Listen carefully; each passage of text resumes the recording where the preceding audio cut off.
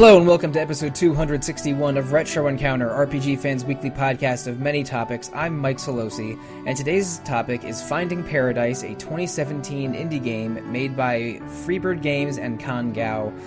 We will talk about it in just a moment, but first let me introduce my co-host, Zach Wilkerson. Hi there. So Zach, a little bit of Retro Encounter history. Kan Gao of Freebird Games made a game called To the Moon in 2011, and it was composed largely within one of the RPG Maker programs, with audio and a lot of effects done by him separate from RPG Maker. And then 3 years later, he made a sort of an interquel, not like a full sequel, but like a short follow-up called A Bird Story. And we at Retro Encounter did episodes on To the Moon and A Bird Story in 2016 and 2017. And I really enjoyed both of those games. They are super good. Yeah, I mean, I played To the Moon for review at the beginning of this year, in January, I think. Oh, was there a new port for maybe Switch or PS4? Yeah, and I'd actually played the PC version immediately before, and I will say that I, in anticipation of this podcast, pulled up To the Moon on Switch again, and the controls there are really bad, so if you have the opportunity, play it on PC. And then I played Bird Story shortly after and thought it was super fun, and then sort of in anticipation of the third one coming out, I thought, let's play Finding Paradise. Yeah, and when you say the third one, you refer to Imposter Factory, which is coming out in late 2020. It might have a date, it might not, I'm not sure. I don't think so yet. But To the Moon, Finding Paradise, which we will talk about very soon, and Imposter Factory form a trilogy. Bird Story is sort of like an in-between game before Finding Paradise, and there are also a few small web games that Freebird Games made to sort of fill in some of the gaps of the story. But this is the second game of the trilogy, Finding Paradise, which we played for the podcast, which I finished a few days ago. And Zach, I think I finished it in 2.5 sittings. Like I don't remember exactly where, but sort of once I hit a certain point, I just decided I need to play this thing through to the end. I got to find out what happens. And it was it's a visual novel that has interface that looks like a 16-bit RPG, but I mean, visual quote novel unquote. It's a real page turner. Yeah, I agree. I mean, I finished it in, I guess, probably 2.5 sittings as well. But the reason for that last half was because I was getting to the end and I thought, I know what To the Moon did to me, and I need to not finish this at midnight because I want to, go to sleep. Just because Ken Gao knows how to have such an emotional impact with his games, and so I decided to wait till the next day, and that was the right decision. I understand. I did not take your advice. I did finish this at a very uncomfortable hour, but I just had to know how it ended, because I knew if I stopped playing and went to bed, I would be sitting or lying in bed staring at the ceiling thinking about it. So I just, in a poor health decision, I stayed up very late to finish this game a few nights ago, and I don't regret finishing it, because this game's awesome. But maybe maybe 3:30 in the morning wasn't the right time to finish it. Yeah, that might be the time almost exactly. I think you tweeted about it, if I remember correctly. Okay, well, maybe I did. Maybe that must be it. So it goes without saying, both of us enjoyed this game, but we are going to talk about it in detail. This episode will be full of spoilers, listeners, so no warnings, no disrespect. We're going to go right into it and jump around a little bit, probably, because this game jumps around with its timeline a little bit. It's not really playing fair. But, so anyway, Zach and I have both played the predecessor games. We're both looking forward to Imposter Factory, but in the present we are playing 2017's Finding Paradise. And this is centers around the same two main characters, Ava and Neil, who work for a company called Sigmund Corp. And Sigmund Corp has the unusual service of people on their deathbeds. Before they die, they are given the opportunity to have Sigmund Corp employees jump into their brain or subconscious or something, not terribly unlike the movie Inception, and sort of rewrite their memories or plant new memories in their head to allow them to die without regrets or die having fulfilled a dream in their mind that they had not fulfilled in life. And in To the Moon, their client wanted to visit the moon and become an astronaut. And and it's a little bit different in Finding Paradise. There's a couple rules around this. Like they have to hook up both the scientists and the subject to some computers. They have to follow rules like there can't be too many logical inconsistencies, or otherwise the subject won't believe the dreams the memories that are being created. There's certain ethical concerns that they have to be aware of, and they're constantly monitoring the health of their subject with a little heart monitor that's in the menu of the game when you're exploring around. And in general, they go from more recent enemies further back into the subject's past, and they have to explore around, solve small puzzles, and find memorable objects called mementos in order to travel further back. So there's a gamification of this memory diving that they do, and that's the bulk of the game. So, Zach, having played To the Moon and this, what do we think of? Just sort of broad strokes questions. Like, what do we think of the premises of these games? Like, and how invested we are in Sigmund Corp and its employees. I mean, I think in terms of the premise, I think that the reason that these games work so well for me is because of Ava and Neil and like their interplay. Obviously the premise being like you go into people's memories and you change something about their life to make them like realize their dreams. It has its own problems, which I think this game explores pretty effectively. But I love just sort of the interplay between the two of them and how it takes what could be oftentimes kind of a slog of a narrative and makes it kind of goofy and fun at the same time. Yeah, Ava's a little bit more straightforward, and Neil is a little bit more abrasive, and like they both have jokes, they both have idiosyncrasies. Like Neil makes light of the situation and even mocks or taunts Ava at times. So I think that in general, Ava is a little bit more principled, and Neil is a little bit more of a jerk. And there's also the sort of the side thing of Neil is suffering from some kind of illness that gives him occasional pain and requires him to take medication.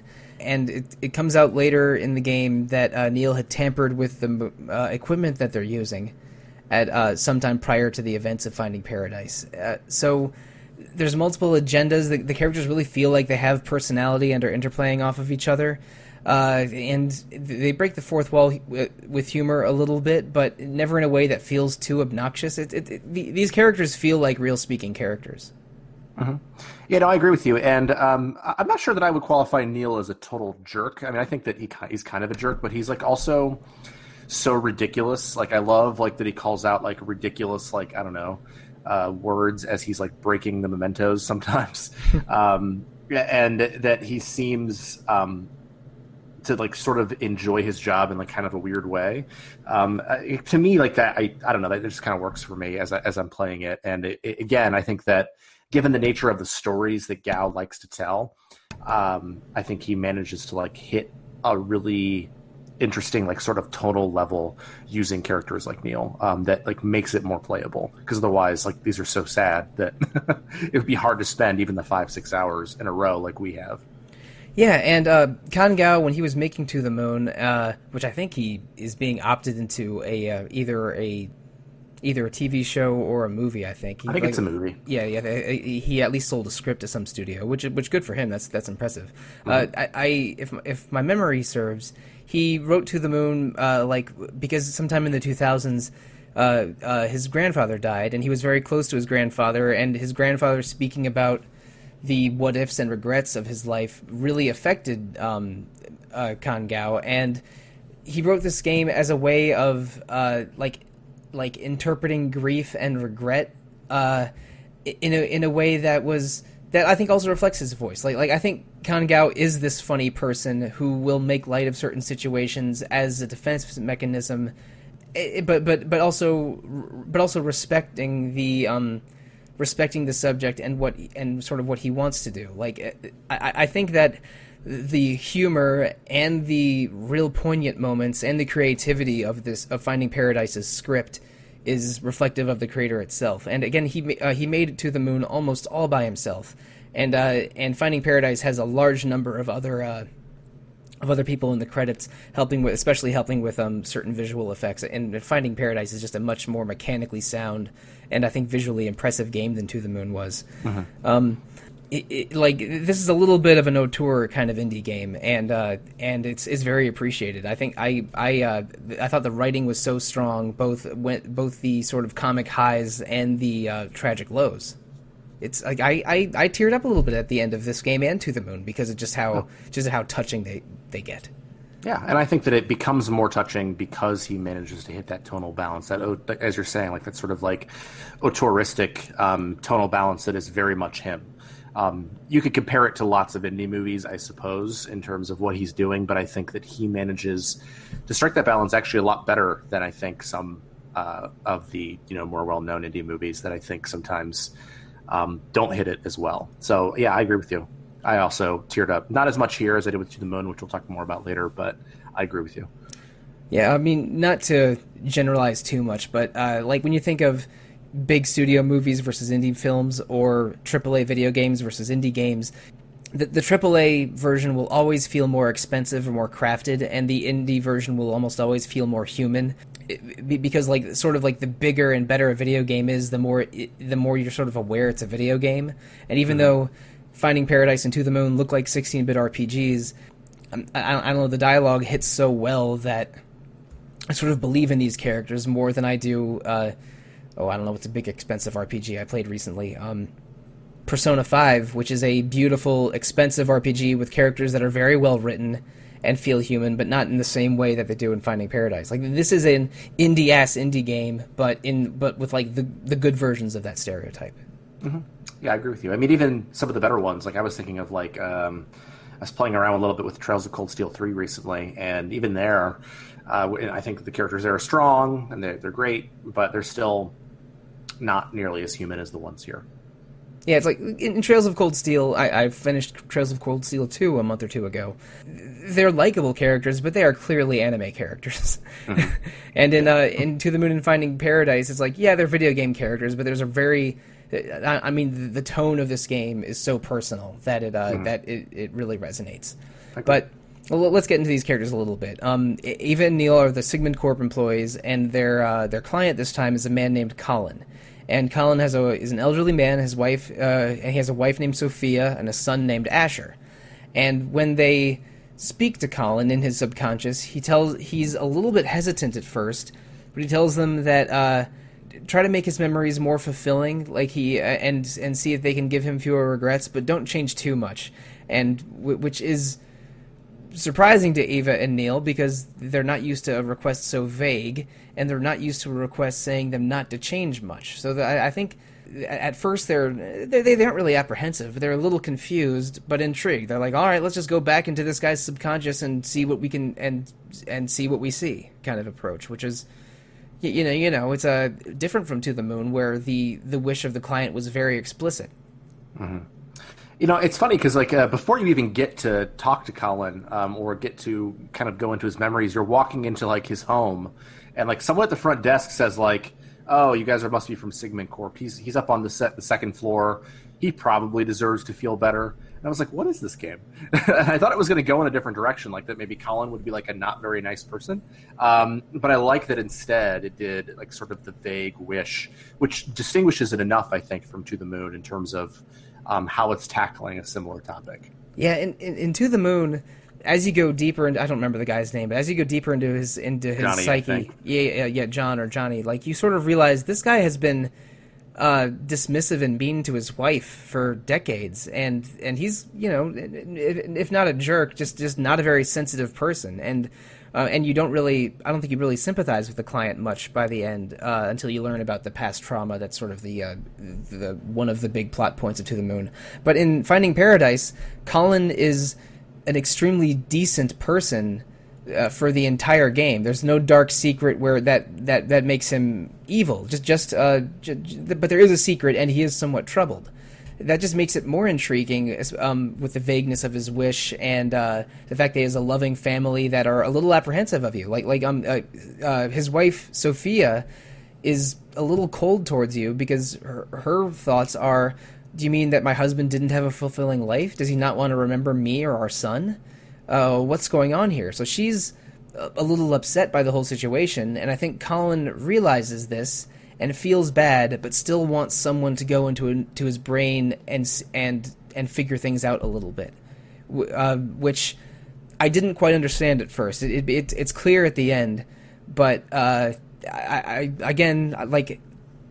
think I was able to understand Sophia's perspective and understand how troubling the idea of what Sigmund Corp is, and it sort of made sense. But that combination just made me more interested to get into the end of the game, and it goes some pretty impressive places. Yeah, and I think that, and we'll talk more about this, I think, toward the end, but one of the things that I like here is that, like, the way that his memories, and as you kind of go through his memories, you get a feel for why he would have said that or why he would have requested that, because he tends to be really, really hard on himself. Like, he has regrets about, like, very specific moments, and I think that almost every memory you see is of a regret, even though clearly he is, like, a super nice guy. And so I think that picking up on that pattern sort of gives you a feel for, like, him, like, having this vague sense of emptiness, despite the fact that his life has been fulfilling in almost every way that he could have imagined, at least in the second half of his life. So I think that ends up being a really relatable character, I think, because of that. At least for me, I tend to, maybe when I'm telling stories, focus on the negative, and I think that Colin does as well. Well, I mean, you sort of remember negative criticism more easily than positive criticism. I think it was I think it was, I was listening to an episode of Freakonomics where they talked to sociologists, and they mentioned that it almost takes 4 good memories or 4 good things to happen to equal the sort of emotional weight of one bad memory or one bad thing that happened. So the fact that, like, the more negative emotions rise to the top a little bit makes sense. And they do this a little bit differently than in To the Moon. In To the Moon, you go back in time through Johnny's brain linearly, but in Finding Paradise, it's like a convergence. Like, you'll have one scene as elderly Colin, and then you'll go to childhood Colin and go forward in time a little bit, and then it's almost like a spiral going towards a center, which they represent visually on a little timeline graphic that's very helpful when they're explaining it. Mm-hmm. Yeah, and I like the visual too, because, like, it indicates to me, like, how far am I into the game, which is one of those things that as a reviewer I'm always curious about. So I liked that, but yeah, I think it's an interesting twist on it, because really the central moment that they want to look at is in the middle. And the only thing that I kind of was a little bit iffy about with the way that they're slingshotting back and forth, which apparently has never happened to them, to Neil and Ava, is, like, someone else I would have imagined would have had some, like, central issue that happened, like, halfway through their life that, like, was the thing that everything sort of turns on. So I was, like, a little bit confused by why that was the case early on. I'm like, this must have happened before, but then it makes more sense later. Yeah, this game has a tendency of Eva or Neil sort of saying my thoughts out loud, like, immediately after I think them. Where, like, when they first notice the spiraling thing, Eva says, so we're probably hurtling towards some special turning point.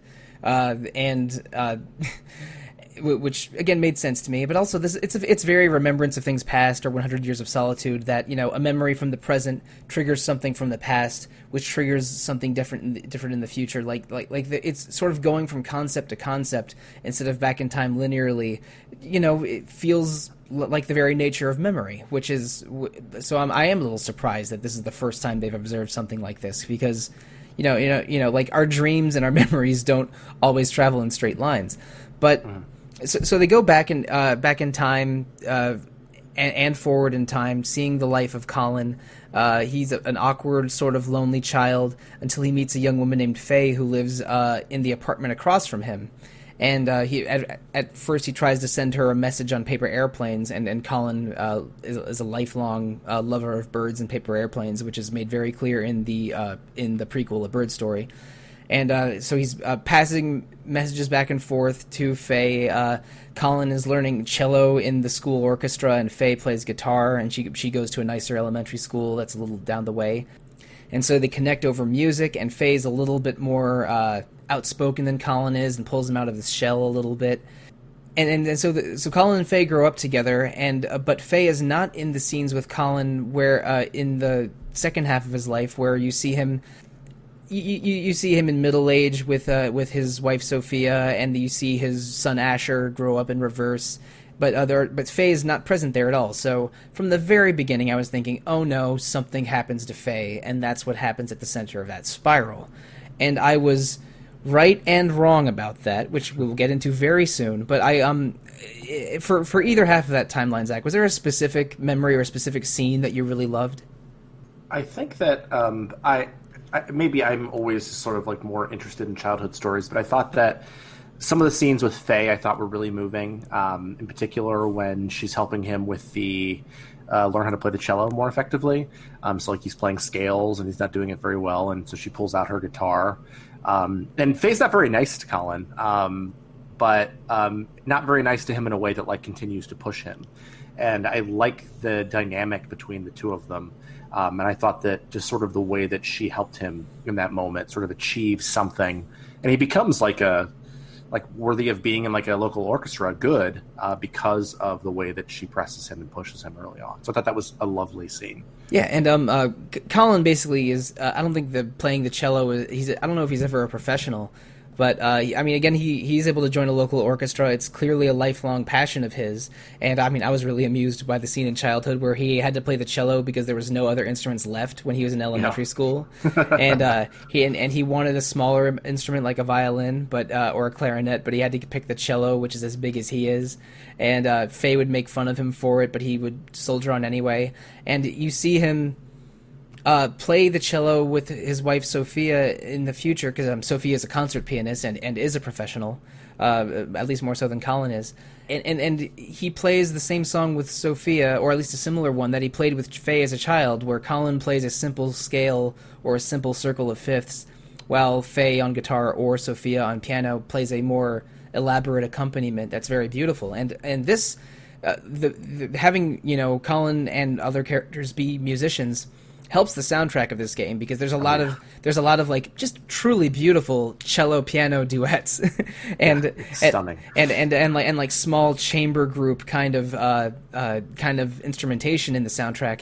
It's so beautiful. Oh my god. And just hits. You can tell the exact arc they're going for, the exact emotion they're playing for with every piece, and how it fits with the cutscenes. It's a awesome soundtrack. I loved it, and they would have scenes of, say, Colin and Sophia playing together, and then it would just be part of the regular soundtrack, and then the scene would be over, and it would get to Ava and Neil talking or something, but the song would continue and elaborate, and there were just the transitions in and out, and the pieces themselves are so seamless and beautiful. The soundtrack is a major highlight of this game. It's so good. Yeah, I mean, I love the way that Gao plays with like non-diegetic and diegetic music, and sort of pulls them back and forth. And I think that I wrote a review of To the Moon, and I said like, hey, when you play this game, please play it with headphones on. And I actually think I like the soundtrack here a little bit more because of everything you're talking about here. I think the way that he plays and remixes different melodies with different instrumentation, it creates an emotional through line that I don't think it would not be nearly the experience that it is without the stunning music. I of all the things Gao is good at, I think music might be the thing that I'm most impressed by, actually. Yeah, I am sometimes an advocate of listening to podcasts while playing the video games. I have done that for thousands of hours, probably.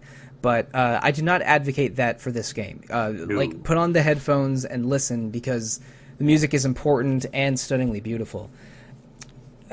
We didn't even mention Colin's real job. He becomes an airline pilot, and you see in the future scenes or the late age scenes of him like going on his last flight and then eventually his first flight. And as a child, Faye sort of pushing him, hey, figure out what you got to do to be a pilot. You love paper airplanes and birds more than anything. And so she pushes him into attending a flight school And in maybe my favorite joke in the entire game, he meets a flight instructor who said, "I used to be a skywriter, but they fired me because I'm bad at spelling." And then a few minutes later, they skip ahead to when Colin proposes to Sophia, and he hired his old flight instructor to write "Will you marry me" in the sky, and he spells like 3 words wrong. It's hilarious. Will with only one L, and Mary spelled like Merry Christmas. I think it's amazing. Yeah. That was a he spells Sophia's name too. yeah, I think he wrote Sophia as 2 words, like, "Sophia, will you marry me?" Again, that's a joke that only takes about a minute, but it's a great joke. Again, the timelines sort of converge right around where Colin goes on his first date with Sophia. And Faye is going like, "Hey, ask her out. I know you're interested in her."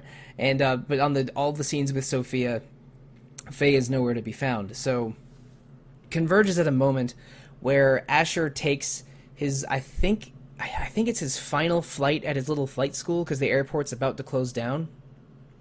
The airport where he did all of his hours of training.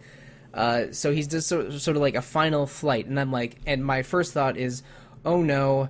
He's gonna crash and he'll survive, but Faye won't. And then my second thought was what the actual truth was. I'm not gonna say I was a genius and predicted the twist of this game, but I noticed enough hints that I kind of figured it out as it was happening.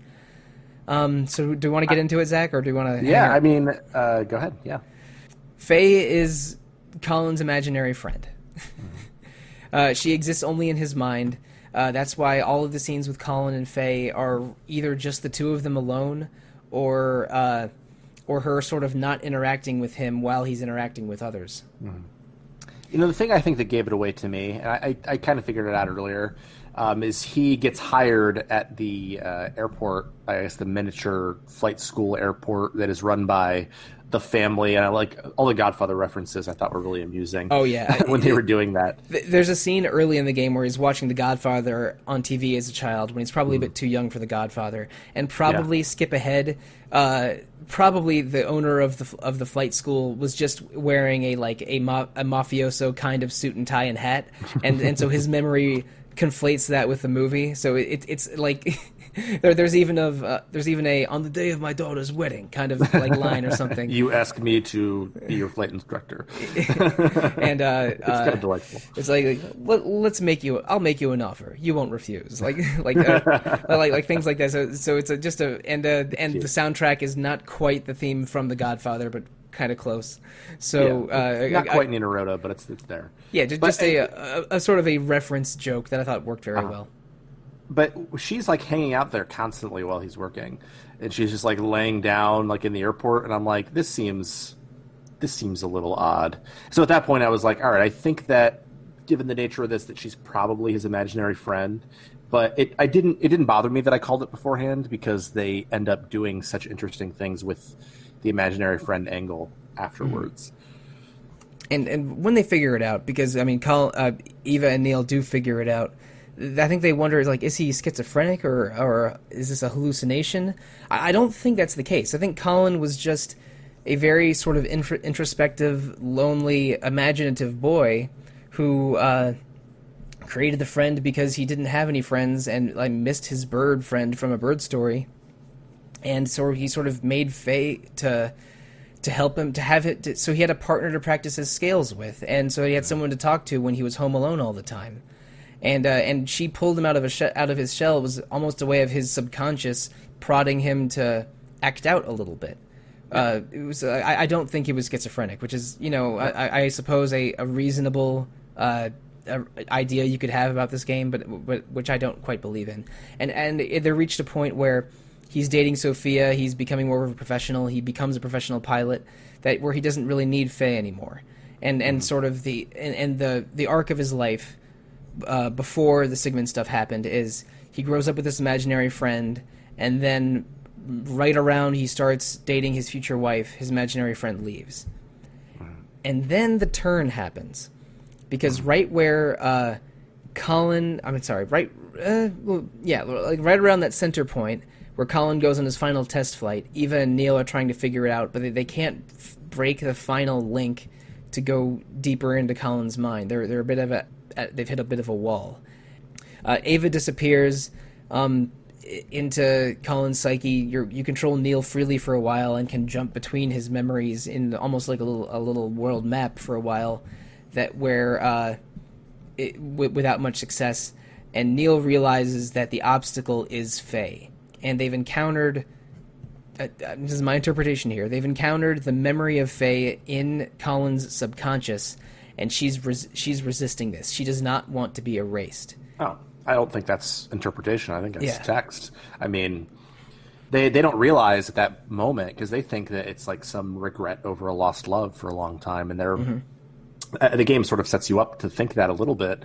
I think that very clearly she is resisting the notion of being removed from his memory, because they think that by removing her will get rid of all of Colin's regrets, which obviously is not what the reality of the situation is. Yeah, and the scenes with Faye battling Neil and Ava, but mostly Neil, because it's a one-on-one with Neil for a while, are really amusing. They enter two of my favorite arcade genres, fighting games and 2D shmups, for some rare gameplay that is not walking around talking to people in these games.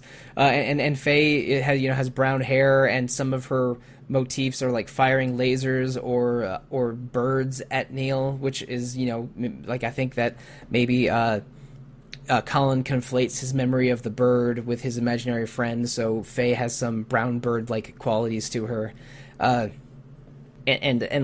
Neil fights Faye unsuccessfully, and it reaches a point where they're worried that Colin might die, and Eva and Neil will either accomplish nothing, or they'll die when Colin dies in the real world. So there's a bit of a crisis moment. They manage to contain and defeat Faye, but like Neil has sort of a moment alone with Faye that the player doesn't see, and they sort of reach a compromise. And what ends up happening, we're going to jump around a little bit. Into the Moon, you sort of discover the unfortunate truth of the relationship between Johnny and his wife, and a traumatic event that happened to Johnny, and they sort of rewrite his life so the relationship with his wife is better, and he accomplishes more, and that childhood trauma is gone. In this game, basically Neil negotiates with Faye, and at the last moment, there's a bit of a RPG final boss moment where they fight Faye in a scene that is a little bit reminiscent of Kefka in Final Fantasy VI. Yeah, and I love the way that she comes down from the sky. She comes down with the sky with angel wings. She's brown instead of purple, but I'll let that one slide. And then, sort of after that, you wander around a landscape that's Colin's memories falling apart, because he may be on the throes of death, and it's a bunch of floating rocks in a void that's you and I have played a lot of JRPGs. We've seen this. Oh yes. But the final moment, Eva leaves, ejects herself from Colin's mind before Neil does, and Neil basically calls Faye back, saying, "Look, I think you should rewrite Colin's memories."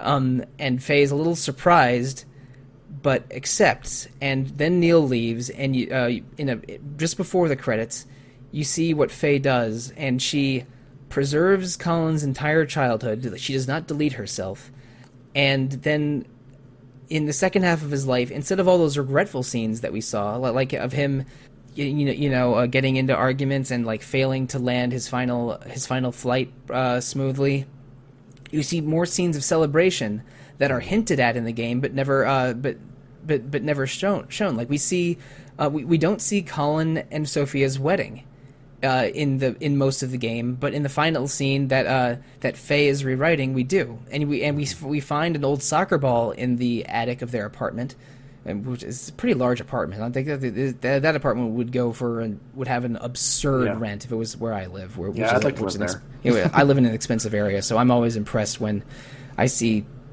livable houses anywhere.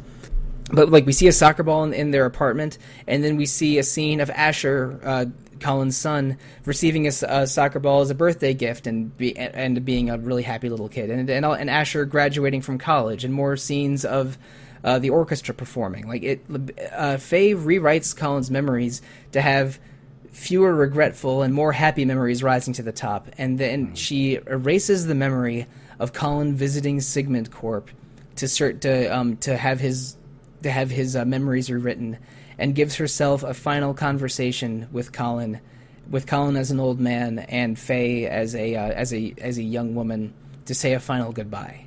Mm-hmm. So like Faye, who is part of Colin's subconscious, but we're treating her like she's her own person. Faye just wants the best for Colin, which is why she left, and why she wants to just have him remember the good times. And it was such a sweet interpretation, and it ultimately fulfilled Colin's wish. They changed hardly anything, and left him with fewer regrets and more happy memories. But ultimately, it was Colin that had to do that himself, and not anyone from Sigmund Corp. And ultimately, like, as an imaginary friend, she has to be part of his subconscious. So like she understands what he needs more than Neil or Ava ever could. And so I like that what they do with this game, and I like that it's different enough from To the Moon, where To the Moon really inserts a new memory in there, but ultimately still maintains the relationships there. Whereas here, it's all about change in perspective. Like, I don't think, outside of the Sigmund Corp thing, and outside of that last conversation with Faye, it's really just, okay, instead of focusing on like that time you spilled lime juice on Sophia, let's talk about, like, I don't know, all the good times you had on your honeymoon.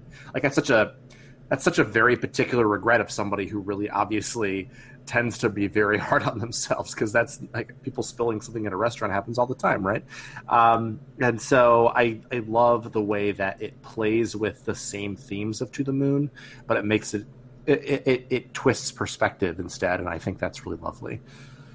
Yeah, I mean, that's the difference between the endings of those two games. In To the Moon, they rewrite his memory and cover up or adjust some of the negatives. But in Finding Paradise, they change perspective and not event, which I think is just brilliant in explaining what Sigmund Corporation does and can do, and the way that the human mind treats memory. And I think in both of those games, they've either found the right outcome or found a satisfying outcome, even though there's very sad parts attached to the events of the lives of the characters in both games. And at the very end of the game, they leave it on a bit of a cliffhanger. Neil has been tinkering with the equipment that Sigmund Corp uses. It might have something to do with how Faye was able to seize control of the equipment to a degree. That's a little vague what's going on. But ultimately, I think we know that Neil has some kind of illness, and I think that Neil is trying to use Sigmund Corp technology to change something within himself or fix something. And he enlists the helps of two other co-workers, Robert and Roxanne, who have minor roles in Finding Paradise. But it's unclear what the stinger at the end of the credits is, but Neil, Robert, and Roxanne are going to use Sigmund Corp technology to some unknown end, which I think is going to get addressed in Imposter Factory. But I'm invested enough in these characters and believe enough in Kan Gao that that game is immediately getting wishlisted by me. I cannot wait to see what they do for the third game in the trilogy.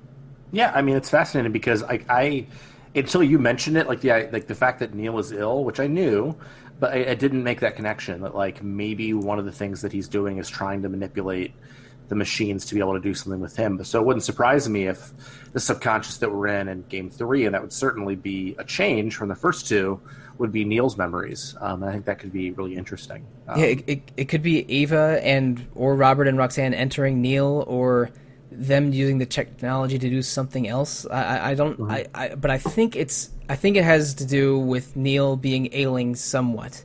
But other than that, I have no insight. I am gonna go into that game probably mostly cold, like I did with To the Moon and Finding Paradise. I usually don't shy away from spoilers, but for this one, I figured it'd be more fun not to look it up ahead of time, especially since it's not a very long game. I think To the Moon and Finding Paradise are both around 5 hours, and A Bird Story is around 90 minutes.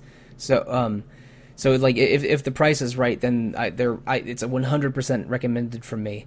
And Yeah, like the whole game, I was either intrigued or feeling exactly the emotion that they wanted me to feel. It's a beautiful, beautiful video game story.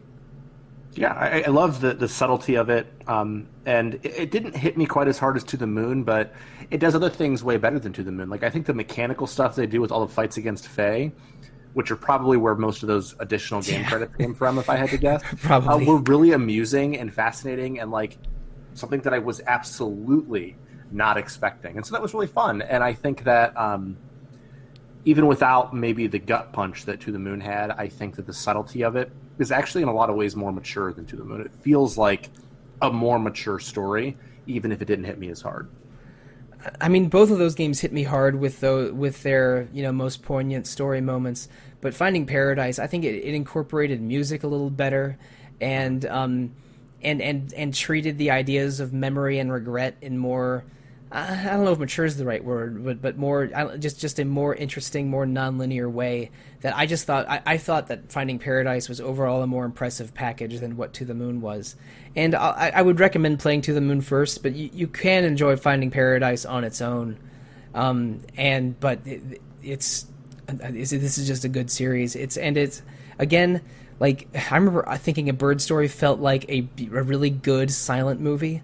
While Finding Paradise just feels like just a great indie movie with characters that could not exist outside of video games but feel like real human characters. I had so much fun. I had so much fun playing this. I'm glad that you suggested it for the podcast, Zach, because you suggested this as an episode a month or two ago in anticipation of Imposter Factory, and because we'd already covered To the Moon and A Bird Story, and the timing was perfect. Now I am way more excited for Imposter Factory than I was before playing this game. I'm ready to roll on it.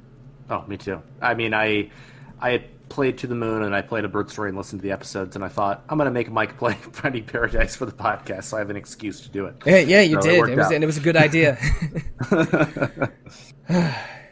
So yeah, I mean, this is a recommendation from both of us. I think the version of Finding Paradise that I have owned for a few years now didn't come with a soundtrack, and I'm going to go find a way to buy the soundtrack because that was so impressive to me.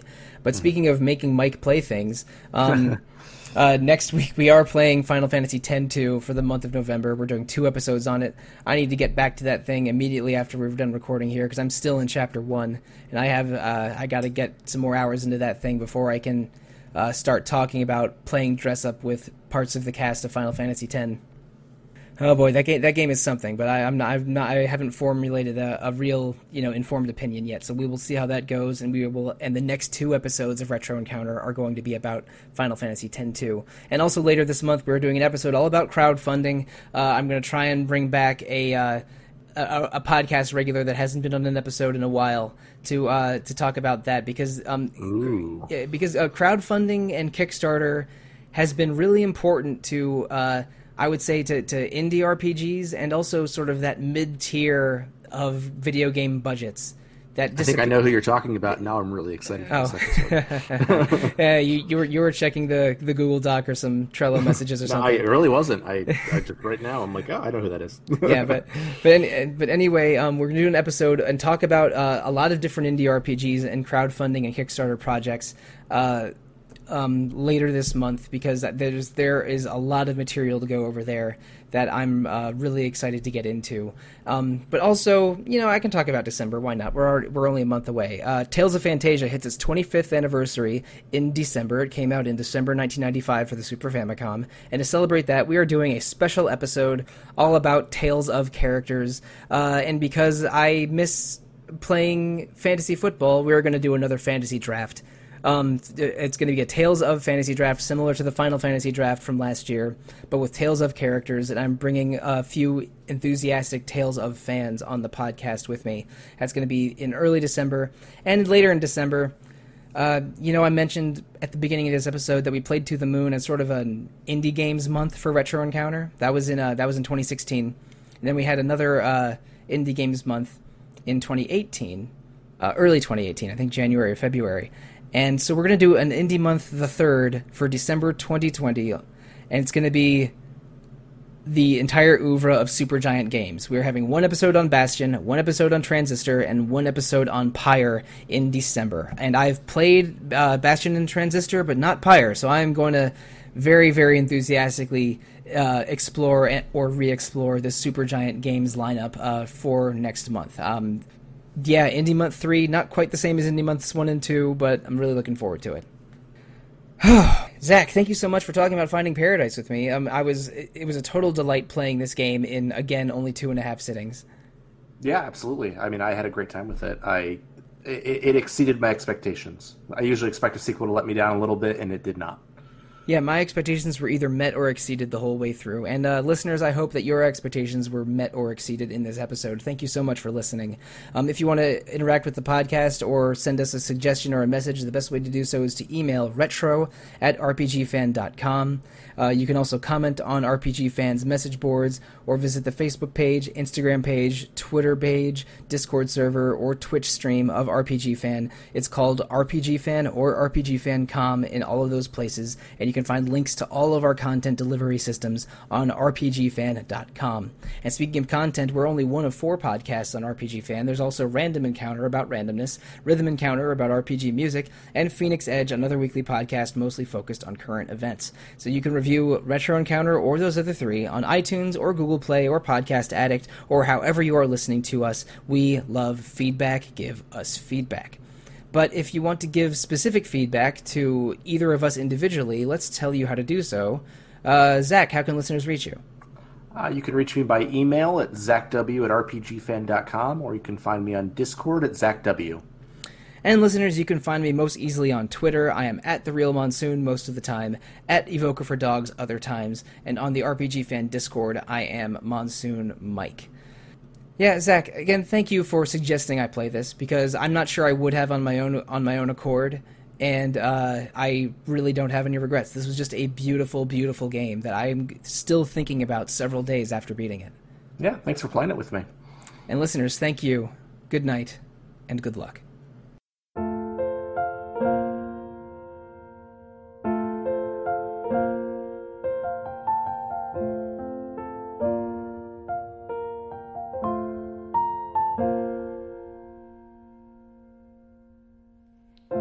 I never stood up very tall.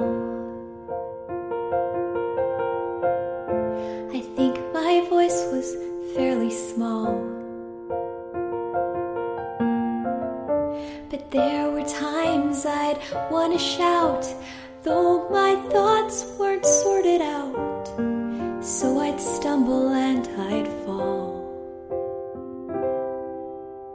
I learned to fly because of you.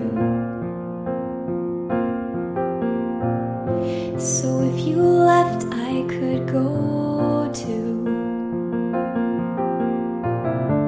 And everything you saw in me, that's what I wanted to be.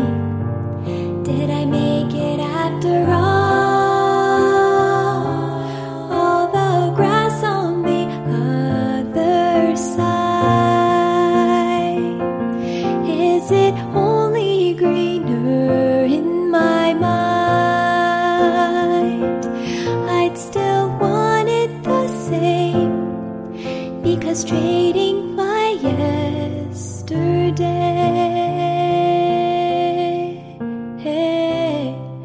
is to wish